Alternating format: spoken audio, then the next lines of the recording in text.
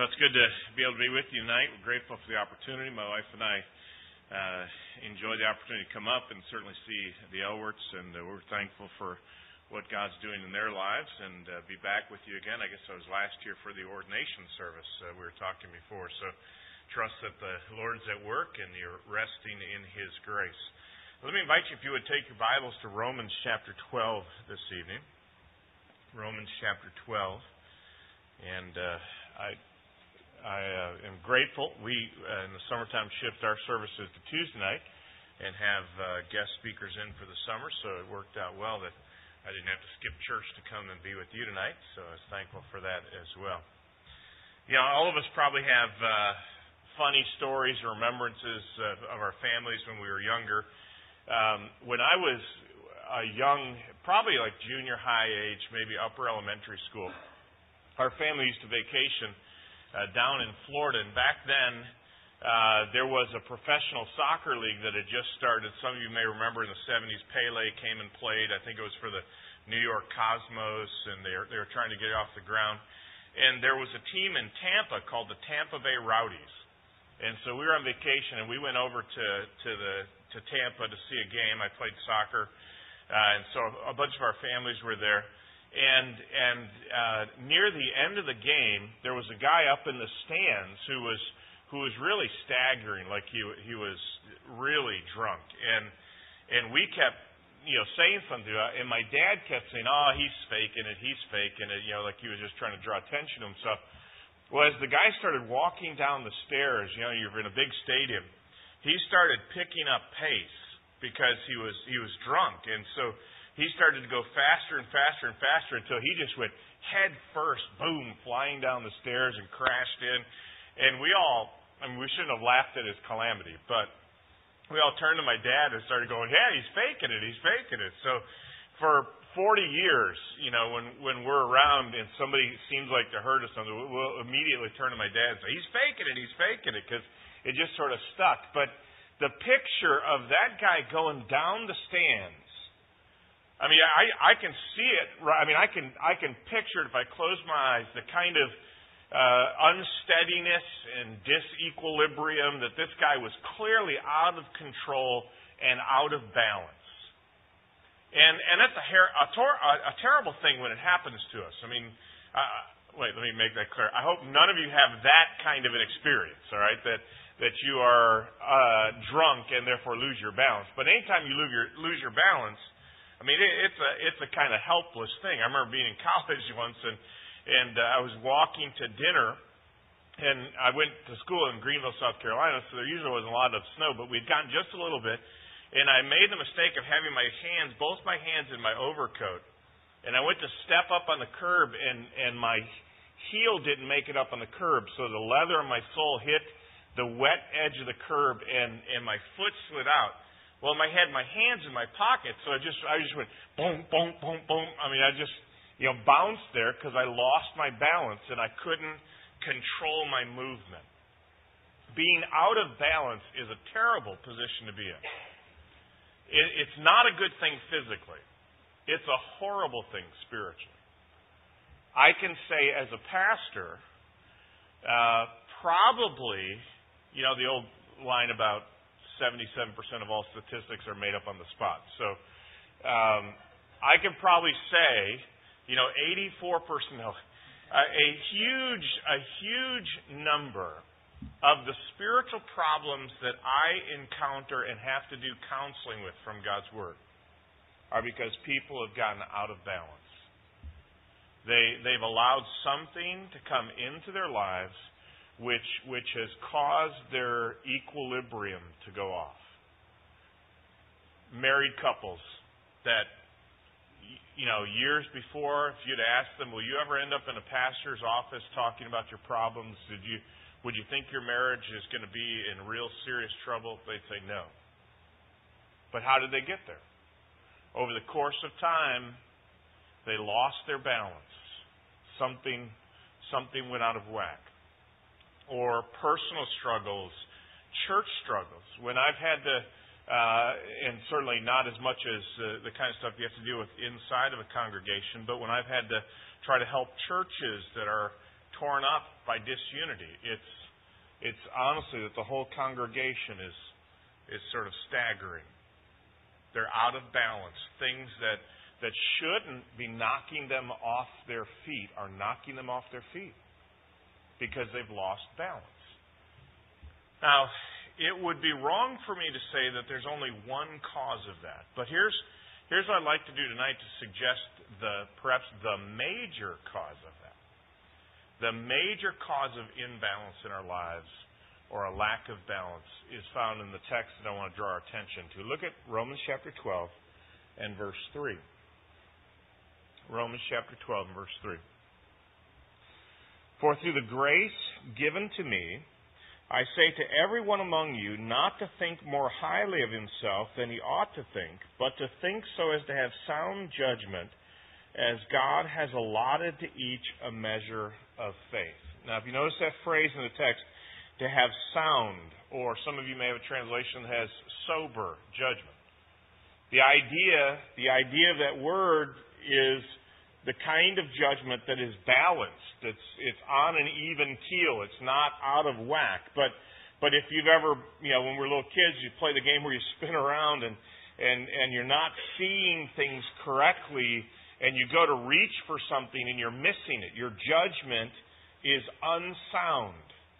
It's not sober. And this text warns that it's possible for us to have judgment that is drunk. That's lacking sobriety. That's imbalanced and out of control. And what's the root of that kind of judgment? Well, look at what the text says.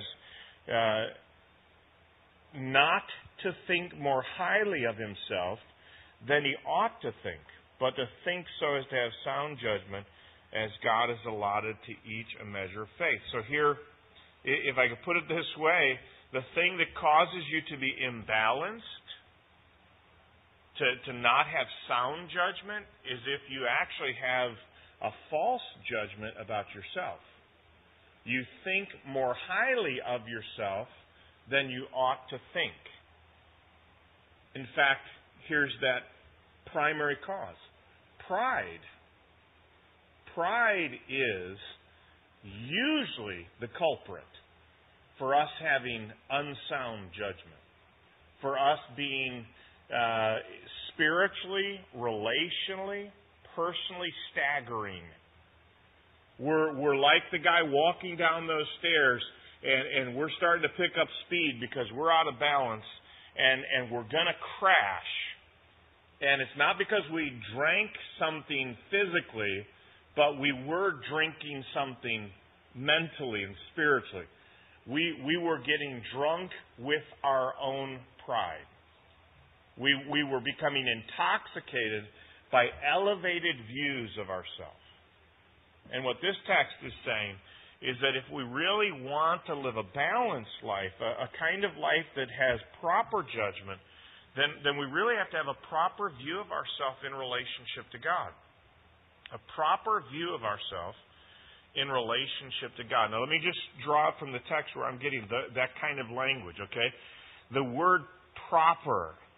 I think you can see it in the words of the text. It says, every one of you not to think more highly of himself than he ought to think, right? So that would be a way of saying, don't think improperly.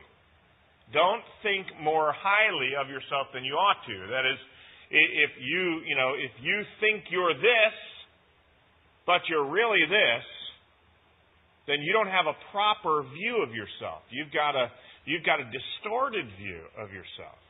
And in fact, in contrast to that distorted view, he says, but to think so as to have sound judgment, as God has allotted to each a measure. So how do we think about ourselves? Do we think properly or do we think improperly? And in fact, I said a proper view of self in relation to God. And where am I getting that from in the text? I think you can see it because verse 3 begins with this idea of grace given to me. But then he says at the end, as God has allotted to each a measure of faith. So let me go back to what I was trying to do with the line, all right? So if you think you're here when you're actually here, You're not thinking properly. The way you ought to think about yourself is, in fact, according to what God has allotted to you. That is, God has, in fact, and this text is going to talk about it in a moment, I want to show you that. The context of it is that God actually has given you certain gifts to use for Him. He's given you a place and a function and how you're to serve Him. And so you ought to think properly about that. But if you don't think properly about it, you think more highly of yourself than you ought, then you're headed for a fall. You're headed for staggering into some trouble. And now let me just show you the context, because I think it's important for us to understand it. Go into the next verse, verses 4 through 6, and I think you can see the point of what Paul's after here. Verse 4, "For just as we have many members in one body, and all the members do not have the same function, so we who are many are one body in Christ, and individually members one of another. Since we have gifts that differ according to the grace given to us, each of us is to exercise them accordingly. If prophecy, according to the proportion of his faith; if service, in his serving; or he who teaches, in his teaching; or he who exhorts, in his exhortation; he who gives with liberality or generosity; he who leads with diligence; he who shows mercy with cheerfulness." All right, so let me just draw out a couple points about this. The context of what he's talking about is the context of the body of believers, right? That's why verse 4 says, "For as we have many members in one body."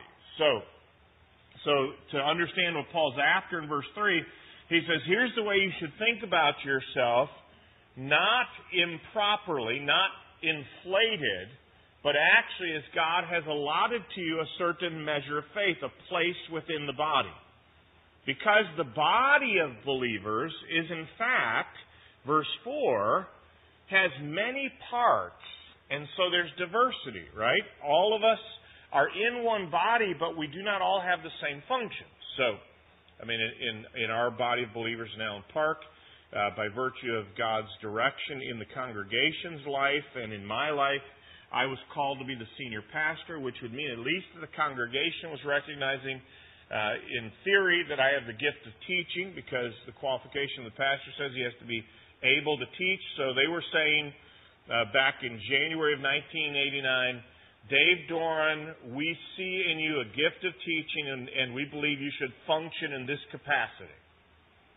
And if I'm going to have a proper view of myself, I need to see myself in relationship to the gifts that God has given me, and recognize that other people have different gifts, because we're all one body, but there are various functions, and I shouldn't fight against that. I should recognize I'm just one part of many." And then look what verse 5 says. "So we who are many are one body in Christ, and individually members of one another." Not only are there many parts, so there's diversity, but there's one body, so there must be unity. So at any point, if I think so highly of myself that I have disregard for the other gifts given to the body, then I think too highly of myself, right? If I think about myself that I'm actually more important than the body, then I think too highly of myself. See, I'm just one part amidst many parts, and in fact, I'm one part of a whole. So anytime I become preoccupied with myself and act as if my gift is more important and I'm more important, therefore, than you, I violate verse 4. Anytime I think I'm so important, then the unity of the body doesn't matter, I violate verse 5. And then look at verse 6. It says, "Since we have gifts that differ according to the grace given to us." So why are there different parts in the body? Did we make that up? No, the text is saying God did. If you looked at a companion passage, a parallel passage in Ephesians chapter 4, it says when Christ ascended to heaven, He gave gifts to men. That is, the risen Christ wants to rule over his body, and it's his body, so he placed the parts into the body according to his design so that each part will contribute what he wants it to do, so that the effective functioning of the body is the proper working of each individual part. So if it's by God's grace that I'm a teacher, then I need to think about it that way. And if this person, let's just use the things in verses 7 and 8. If this person's gift is service, and I look down on the person who's doing service, then I am thinking too highly of myself and not appreciating the diversity in the body, and my looking down at that person is actually going to be a breach in the unity of the body because I'm thinking too highly of myself. And the worst part about it is I'm actually sinning against God, because why does this person have the gift of service? It's the grace given to him or her by God. So if I don't appreciate the gifts that they have, I don't appreciate God's grace in their lives. And that kind of imbalance is what leads people to stagger into real problems in the life of the local assembly. And a whole church, if it gets torn up by this disunity and lack of appreciation for diversity and unity and the grace of God in the congregation, a whole church can start tumbling down the stairs. Because God designed the church to be a display of His glory through the diversity of gifts united together seeking to serve God. So what does it mean in this kind of a context to think too highly of myself? To not appreciate other gifts because I'm preoccupied with myself. To not put the unity of the church ahead of my own personal desires and ambitions. To not appreciate the glory of God in the grace that's been given to Him. Because really what we're talking about here is the difference between pride and humility. And pride is when I think about myself in ways that are fundamentally wrong. I think I have godlike qualities and privileges, right? I think that I have some kind of creative power to be the person I am. And because I have these gifts, I'm entitled to privileges that are better than the rest of people. That's ultimately what started really before the Garden of Eden, I think, with Satan. He said, I will be like the Most High. He wanted to ascend to a place of rulership instead of being a servant of God. He wasn't content recognizing his limitations both in character and privilege, and he wanted to be in a place of exaltation. And you know what? He passed that right along in the temptation to Adam and Eve, right? If you eat this, you will be like God. And humanity wanted to be godlike rather than human. Wanted to exalt ourselves. And the temptation of pride is always to start to think about myself that I have godlike qualities. I know more than I do. I can do more than I actually can do. I think I've got omniscience. Not really, but we wouldn't say that. But sometimes we act as if we know everything, right? We act as if we can do anything. We act as if we're in control of everything. And there's only one who knows everything, can do everything, is in control of everything. So pride exalts ourselves instead of humility, which would recognize, if I could put it this way, recognize our insignificance, our wickedness, and our weakness, so that we clearly acknowledge God's sovereign authority or position and His gracious provision to us and His infinite power. So let me just sort of step back from that and walk through it. I think humility, pride is I think of myself in godlike terms of abilities and privileges. But humility is when I recognize that I'm actually insignificant compared to God. He is high and lifted up. I'm low. All right? I am a servant, not a master. I'm not a king. He is. Okay? And also, not only am I insignificant apart from God, I'm wicked. That I actually have chosen to go my own way and rebel against God. God said, "Thou shalt," and I said, "I shall not." He said, "Thou shalt not," and I said, "Oh, yes, I shall." And that sin flows from the inner part of me, not from the outside. I'm not forced by my environment. I'm not forced by my experience of sin. James says, every man is tempted when he's drawn away of his own lust and enticed. That is, I see something that I want and I decide to move.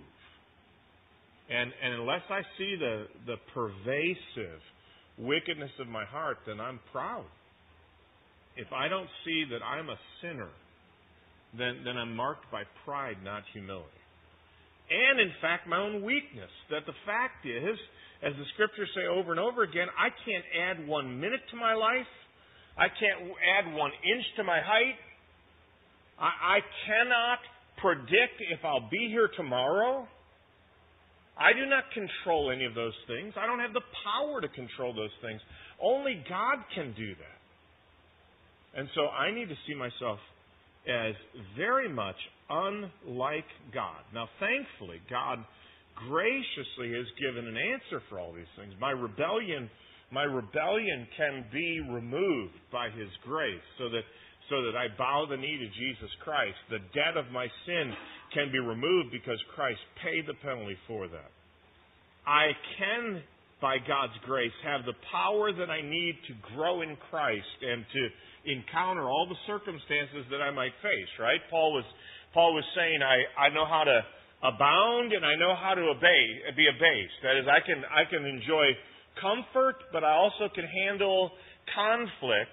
I can do all things through Christ who strengthens me. That is, God can enable him to handle any of those circumstances, but he knows he can't do it in himself. He's not sufficient. Therefore, he has to give glory to God. He has to not think of himself more highly than he ought to. And if we think that we have a right to rule our lives, then we think more highly of ourselves than we ought to think. And we ought to think so as to have sound judgment. That is, there's one who has the right to rule. And that's true of every person, believer or not. But certainly a believer has to recognize that we've been bought with a price. We are not our own.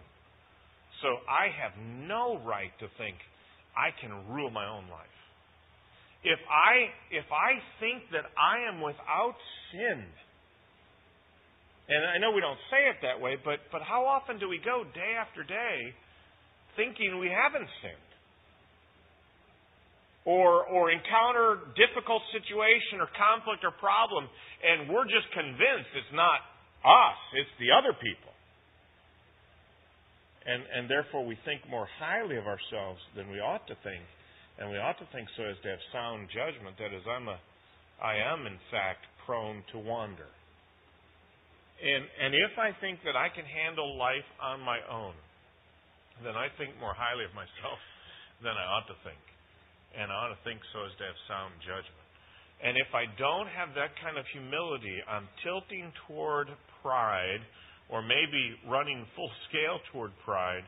I'm staggering, intoxicated by a kind of foolishness that thinks I'm actually able to do things only God can do. And it will mess up my personal life. It will mess up my relationships. It will mess up the church. It is destructive to every aspect of it, because pride is at the root of those things. So let me just, and I'd like us to look at 3 passages, and I guess in a way of sort of application, to encourage us to make sure that we manifest or reveal humility. So let me ask you to go to first of all to 1 Corinthians chapter 4. 1 Corinthians chapter 4.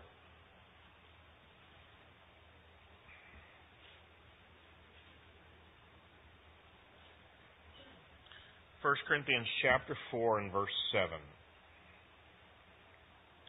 For who regards you as superior? And what do you have that you did not receive? And if you did receive it, why do you boast as if you had not received it? Okay, so what's the element of pride here?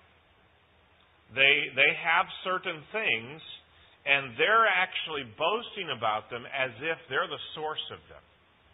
They're not thinking properly about themselves. They're actually thinking more highly of themselves than they ought to. So let me turn it into a positive statement. If we're gonna demonstrate humility, here's what it will mean. We gladly give God the credit He alone deserves for what we are and do. We gladly give God alone the credit for what He deserves in regard to what we are or do. So let's go back to what I was talking about earlier. So I have certain gifts that God's given me. Okay, I've been equipped by God to serve Him. That's something I ought to rejoice in, but not take credit for, right? That I can preach or teach the Bible is the manifestation of God's grace. If I've been given the gift of leadership, Romans said I'm to do it with all diligence, and because I happen to be a pastor and therefore shepherds are called to lead, then I should not boast about that, but recognize that it's God who has given me both gifts and opportunities. So I have to give Him the credit that He deserves for what I am and what I do. If I try to take the credit to myself, then it's a manifestation of pride.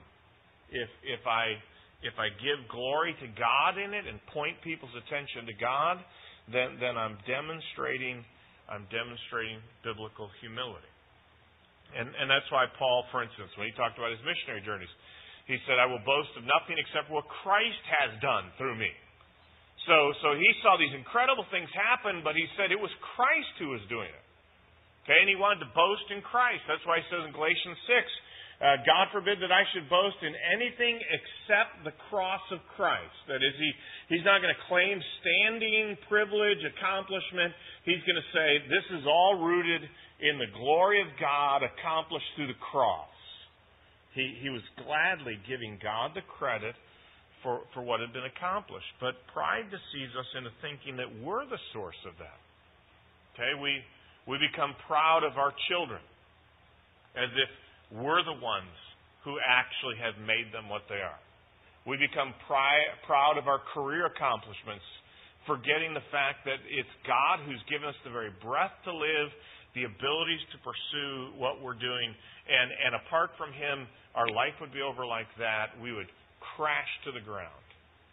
And so we need to give God the credit for it. We need to give God the credit for what He accomplishes in the church, because it's His and not ours. We cannot boast about these things, or else we're full of pride. We're not thinking about ourselves properly, but we're thinking more highly of ourselves than we ought to. So since we have nothing that was not given to us, so the proper response to it is praise and thanksgiving to God. Okay, it's a gift. I mean, if I showed up at your house on Christmas morning and walked up to your door and knocked on your door, and you opened the door and I handed you the keys to a brand new and I'm trying. I mean, it was really cool for me. It'd be a nice midnight blue Mustang convertible. Whew, there goes the keys, and you took those keys and said, "Look what I did! Look what I did!" Everyone around you would go, "What are you talking about? You didn't do anything. Somebody just gave you a gift." Well, you stand up to teach a Sunday school class and you finish teaching it. It's even more foolish to walk around going, "Boy, that was a good class. I really gave them some great truth today, didn't I?"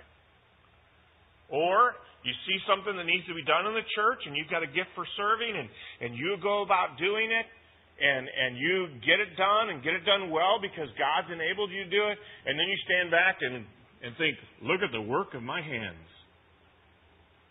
You take credit for something that God deserves credit for. That's a mark of pride. You're thinking more highly of yourself than you ought to, and you're a little drunk. You've been drinking intoxicating thoughts about yourself. You need to have sober judgment that is according to what God has done and accomplished in your life. Go please to 1 Peter chapter 5. 1 Peter chapter 5.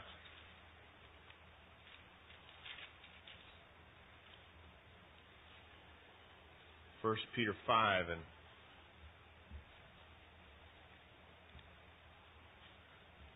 we'll read verses 6 and 7. Therefore, 1 Peter 5:6, therefore humble yourselves under the mighty hand of God, that He may exalt you at the proper time, casting all your anxiety on Him, because He cares for you. Now, you're probably familiar with the context of 1 Peter. It's a group of believers that are experiencing persecution. They're suffering for following Christ, and that's a struggle. And here's what the text is saying: humble yourselves under the mighty hand of God. That is, that God's in control of everything that's happening around you. I mean, this might be a time of fiery conflict, like chapter 4 says. But God's in control of it, and if you're fighting against it, if you're getting angry about it or anxious about it, here's what's going on in your heart. I need to stop this. This must change. And you know what you're doing? You're thinking you have godlike capabilities. You're thinking you have godlike responsibilities. That it's your job to run the world. That it's your job to stop every problem, to fix everything that threatens you. And because of it, you're either, or sometimes a combination, but you're either full of anger because things aren't going the way you want them to go and you want them to change, or you're full of anxiety because things are crashing down on you and you can't do anything about it, but you think it's your job to do something about it. That's why you're wrapped up with worry. And the text says that you're to humble yourselves under the mighty hand of God. And if you notice the connection between verses 6 and 7, here's how you humble yourselves. Casting all your anxiety on Him because He cares for you. You see, and this is one of the kinds of sins that sometimes we can justify, but anxiety really is an evidence of our pride. That's what this text is teaching. Instead of me putting my cares on God, I'm keeping them for myself. They're my job to do something about. And the text says, humble yourselves under the mighty hand of God, casting your cares on Him. Showing Him that you recognize that He's God and you're not. That He has the shoulders that can carry this, you don't. He has the wisdom to navigate this problem, you don't. He knows what the outcome is and the best way to get to that outcome, you don't. So pride manifests itself when we refuse to yield to God in this regard. So let me state it again positively. Not only do we give God the credit He alone deserves, we joyfully submit to God's control over all things. We joyfully submit to God's control. Because if we're not submitting to that control, we're not bowing the knee, casting our care on God, then we really are saying we're in charge and we don't like the way things are going. Okay, or we may not be in charge, but we wish we were, and we don't like the way things are going. We want to, remember the old bumper sticker way back, God is my co-pilot? We want the bumper sticker that says, I am God's co-pilot. We want to be able to say, no, Lord, you need to take a turn here, because we think He doesn't know where He's going. And can you think of anything more intoxicating than thinking that we could tell God what to do? I mean, that we would be stumbling down the stairs thinking, God, let me straighten you out. I mean, He knows all things. Past, present, future. He knows it all. And we need to yield to Him. We need to submit to Him. One more text, Philippians chapter 2, if you would, please. Philippians chapter 2.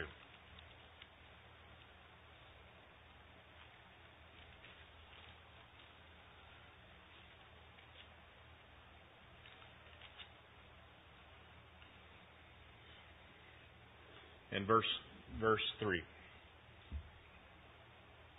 Start in verse 3. Philippians chapter 2. Do nothing from selfishness or empty conceit, but with humility of mind regard one another as more important than yourselves. Do not merely look out for your own personal interest, but also for the interests of others. And here's what I suggest the third demonstration or manifestation of humility. We willingly embrace our role as servants for God's glory. We willingly embrace our role as servants for God's glory.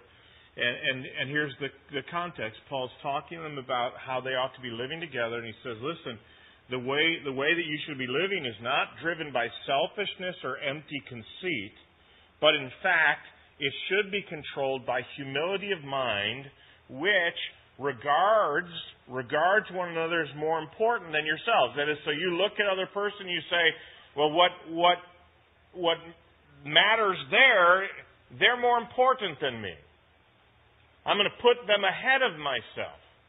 And in fact, verse 4, you don't just look out for your own personal interests, but you look out for the interests of others. And then he transitions into the ultimate example of that, right? Jesus Christ. Verse 5, have this attitude in yourselves, which was also in Christ Jesus, who, although he existed in form of God, did not regard equality with God a thing to be grasped, but emptied himself, taking the form of a servant, being made in the likeness of man, being found in appearance as a man, he humbled himself. That is, he did not look out for his own interest alone, but actually looked out for our interests. He didn't operate from empty conceit or selfishness. In fact, he regarded our needs as more important than his own. And that's the manifestation of humility. So we must embrace our role as servants for God's glory. You know, when our highest aim in life and motivation is God's glory, then self-exaltation and self-preservation will be something that we renounce. It won't be about making a name for ourselves. It won't be about protecting ourselves. It will actually be about accomplishing God's glory in helping those God has told us to help. We'll move toward people, not protect ourselves. We will want to see others honored, not ourselves. And here's the danger for us personally, relationally, congregationally, is that we sometimes can talk service, but when somebody actually treats us like a servant, we get really ticked about it. Remember hearing years back in college, the test of your servitude is how you respond when somebody treats you like a servant. I mean, we're great. Yeah, I'm just here to serve, and then somebody sort of barks an order at us, and we immediately think, what am I, your servant? I'm here to be a slave for Jesus, and then we do it, and nobody recognizes it, and we're like, hey, didn't you see what I was doing? So how many slaves do you think on Friday got the weekly pat on the back? Hey, thanks for being our slave this week. We really appreciate you. We're going to put you in the Slave Hall of Fame for this month. No, it was that they laid down their life and had to serve, and that's what Jesus did. He became the servant for us. And if we're going to be humble, not think more highly of ourselves than we ought to think, but so to think is to have sober judgment, then we're going to give God the credit, we're going to give God our cares, and we're going to give God our lives. We're going to serve. We're going to do what God wanted us to do. So, let me just personalize it for us. Where are your thoughts about yourself tonight? Do you think more highly of yourself than you ought to think? Or do you think so as to have sound judgment? Who gets the credit in your life? I mean, who gets the credit? I mean, when people hear you talk about the things that really excite you, and maybe God's done in and through your life, do they hear a testimony about God? Or do they hear a testimony about you? Do they hear about what you've done and what you've accomplished and how your stuff has turned out? Or are you talking with gratitude and thanksgiving about what God has accomplished and what God has given and God has done? How do you handle pressure? I mean, do you handle pressure by getting angry? Do you handle pressure by being full of anxiety? If you do, then you're thinking too highly of yourself. You think you've got rights and privileges that you don't have. You think you've got abilities and responsibilities that you don't have. You need to not think so highly of yourself, but recognize yourself under the sovereign control of God. How do you respond to other people's needs? How do you respond when other people ask you to serve them? How do you respond when other people expect you to serve them? Does it bug you? Do you get ticked off about it? Do you say, well, I'll do it this time, but don't be thinking that's the way it's going to be? I mean, is it possible that you think more highly of yourself than to be a servant of Jesus Christ? Loving His sheep, His body, caring for the people for whom He died in the way that He did. He washed their feet. He went to death for them. Can we not break a sweat? Can we not give up some time? Can we not take a little struggle in our lives when Jesus went to the cross? The fact is that Romans 12 started in a context of the body because that's where humility and pride shows up. Our pride is most often exposed when we come into relationships with people. And here's the thought that I think we really need to grasp. You know Romans 12, right? We read verse 3. We zeroed in verse 3. What do verses 1 and 2 talk about? First part of verse 1 says, I beseech you therefore by the mercies of God to do what? Present your bodies a living sacrifice to God, wholly acceptable to Him, which is your reasonable act of worship or spiritual act of worship. And be not conformed to this world, but be transformed by the renewing of your mind, so you may prove what is that good and acceptable and perfect will of God. Now those are great texts, right? And what's the first thing? The first thing that Paul talks about, living sacrifices. It's living with one another in the church humbly. That's the first thing that he deals with about being a living sacrifice. Stop thinking too highly about yourself. Think about yourself the way God has appointed you. We're a body that has diversity and unity according to God's design. So find the place God has given you and live for Him right there. That's the first thing he tackles. You and I, the first thing we would tackle would be all those sins those other people are committing. I mean, we'd be saying, so you're a living sacrifice, so don't do this, and don't do that, and don't watch this, don't listen to that, don't go there. But here's the first thing God says. Don't be drunk with high opinions of yourself. Think about yourself the right way as a recipient of God's grace so that you can serve in the assembly of God's people in a way that magnifies the glory and grace of God. So let's not stagger around the church. Let's not stagger in our homes. Let's not stagger in the workplace. Let's not stagger in our community. Let's walk in a balanced, even way, recognizing the glory of God and His grace in our lives for the purpose of serving Him and giving Him honor. Let me ask you to bow together with me in prayer, please. Father, thank you that you have acted so graciously toward us that when we were sinners in rebellion against you, you moved to send your Son.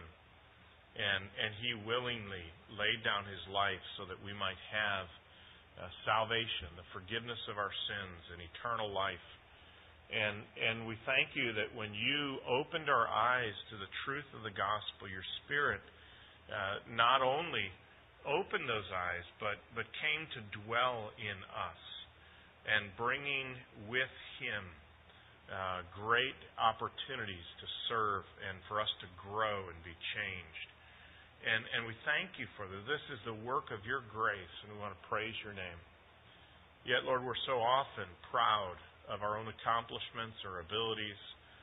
We're often kicking against the pressure that we feel in the sin-cursed world, and often resentful of others and looking out for our own interests and not the interests of other people. So help us to see the dangerous pathway that pride takes us on and the consequences that come if we don't think properly about ourselves, but rather give in to the intoxicating foolishness of pride. And I pray for this congregation that you might give them real unity of heart, that as they each having their own gifts and abilities serve you, that they will recognize that Christ is the head of the church and the one whom we must serve, and that you'll bless and use them, and that their relationships will be strong, and the church will be healthy, and that you'll cause your grace to abound here. We ask it all in Jesus' name. Amen.